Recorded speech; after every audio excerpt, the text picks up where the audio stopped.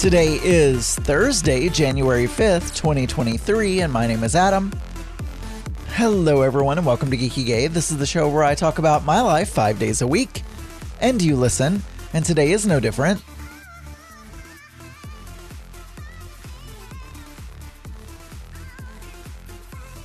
Another day. That's all I say. One of these days, I've been watching this new show. Well, it's not new. But it's, we all know that I love a procedural. Apparently that's a thing Look, I'm getting older, so I'm just, I'm just before my time. I have a thing for TV shows that older people like. So I'm getting advanced old people practice. So I decided, you know what? I'm going to try this FBI show because it's got 4 seasons or something like that. So it must not be horrible if they didn't cancel it after the first couple of seasons.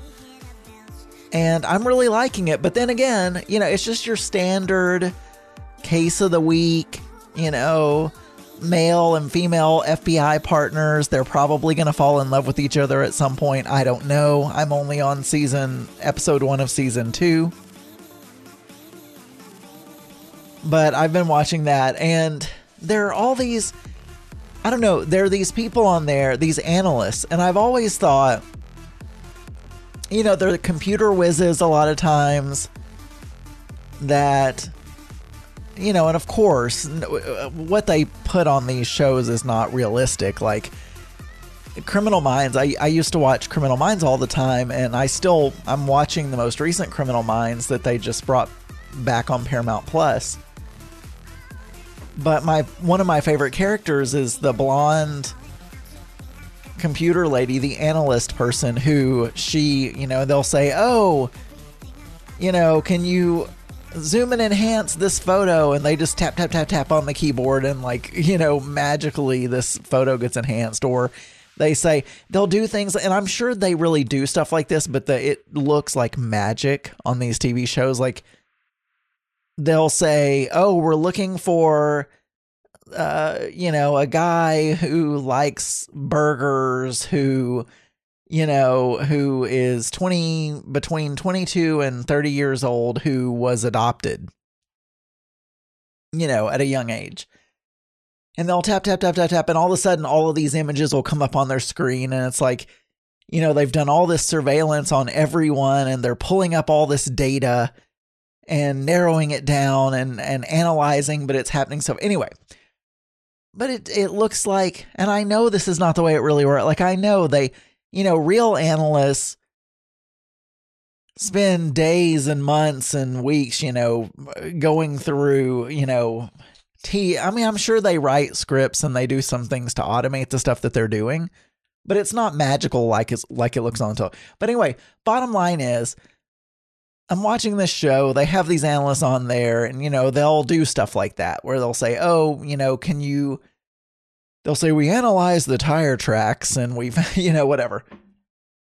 And I just think, that looks so interesting. What I do, and I know I complain about my job all the time, but what I do is so boring. And it's just like, and I feel like I'm not solving any problems at all. I need to have some creative outlet to be like, hey, we want you to solve this problem. We want you to do this thing.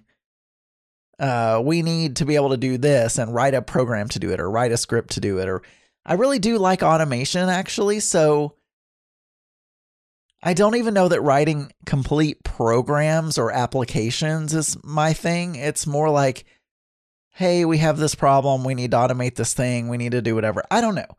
One of these days I'm going to figure out what it is that I want to do, but I'm enjoying the show, bottom line.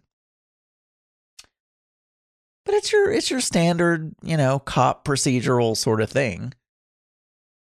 But I'm enjoying it.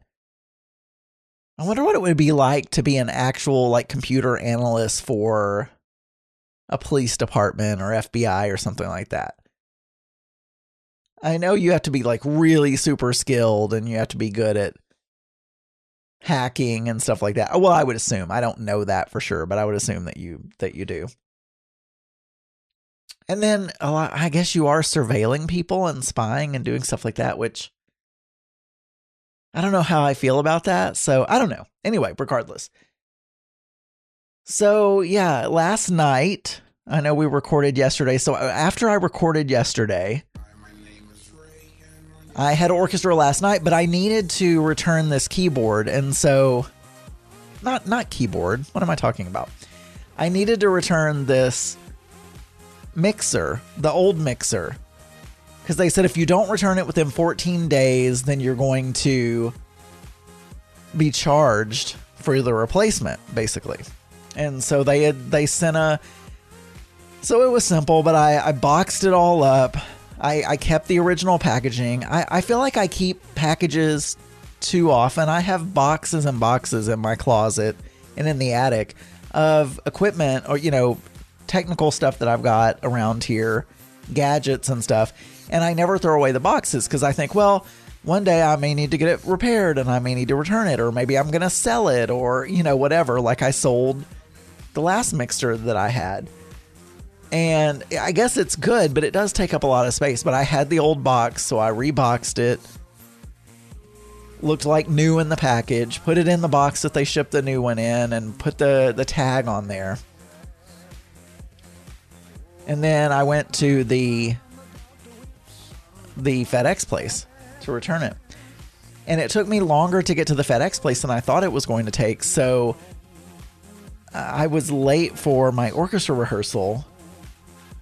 And anyway, I made it to so that was pretty much, so I did those things, had orchestra rehearsal, came home, picked up food on the way home, because again, no time to cook, and came home, we had dinner, and then we basically just watched MasterChef Australia.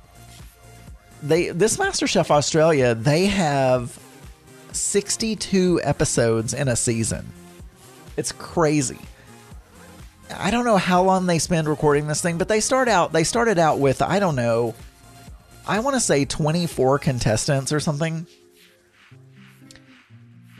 And they have multiple, they don't have an elimination every episode like they do on the American MasterChef.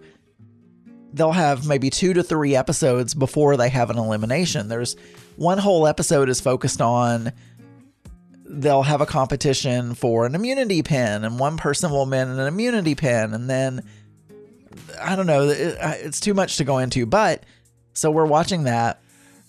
I mean, we like it. I don't mind that there are a lot of episodes, because right now we're in a lull where our typical TV shows that we normally watch are on break. The network shows. And so we're kind of running out of things to watch together. I mean, like this FBI thing, I don't think Mark would like that. So I'm just watching that on my own. Like when we get in bed at night, or if I'm working and I want something on in the background. It's one of those type shows, because I always have either a podcast or a TV show playing if I'm not in a meeting while I'm working.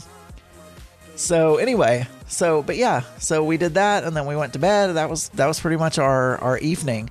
I will say this, I am trying to figure out how to get more loyalty points on American Airlines, because I know that's unrelated, but it's something I was researching last night, because I'm gold right now, and I'm so close to getting to platinum, but I have to get to platinum. I have to get the loyalty points by the end of February, or I start over, basically.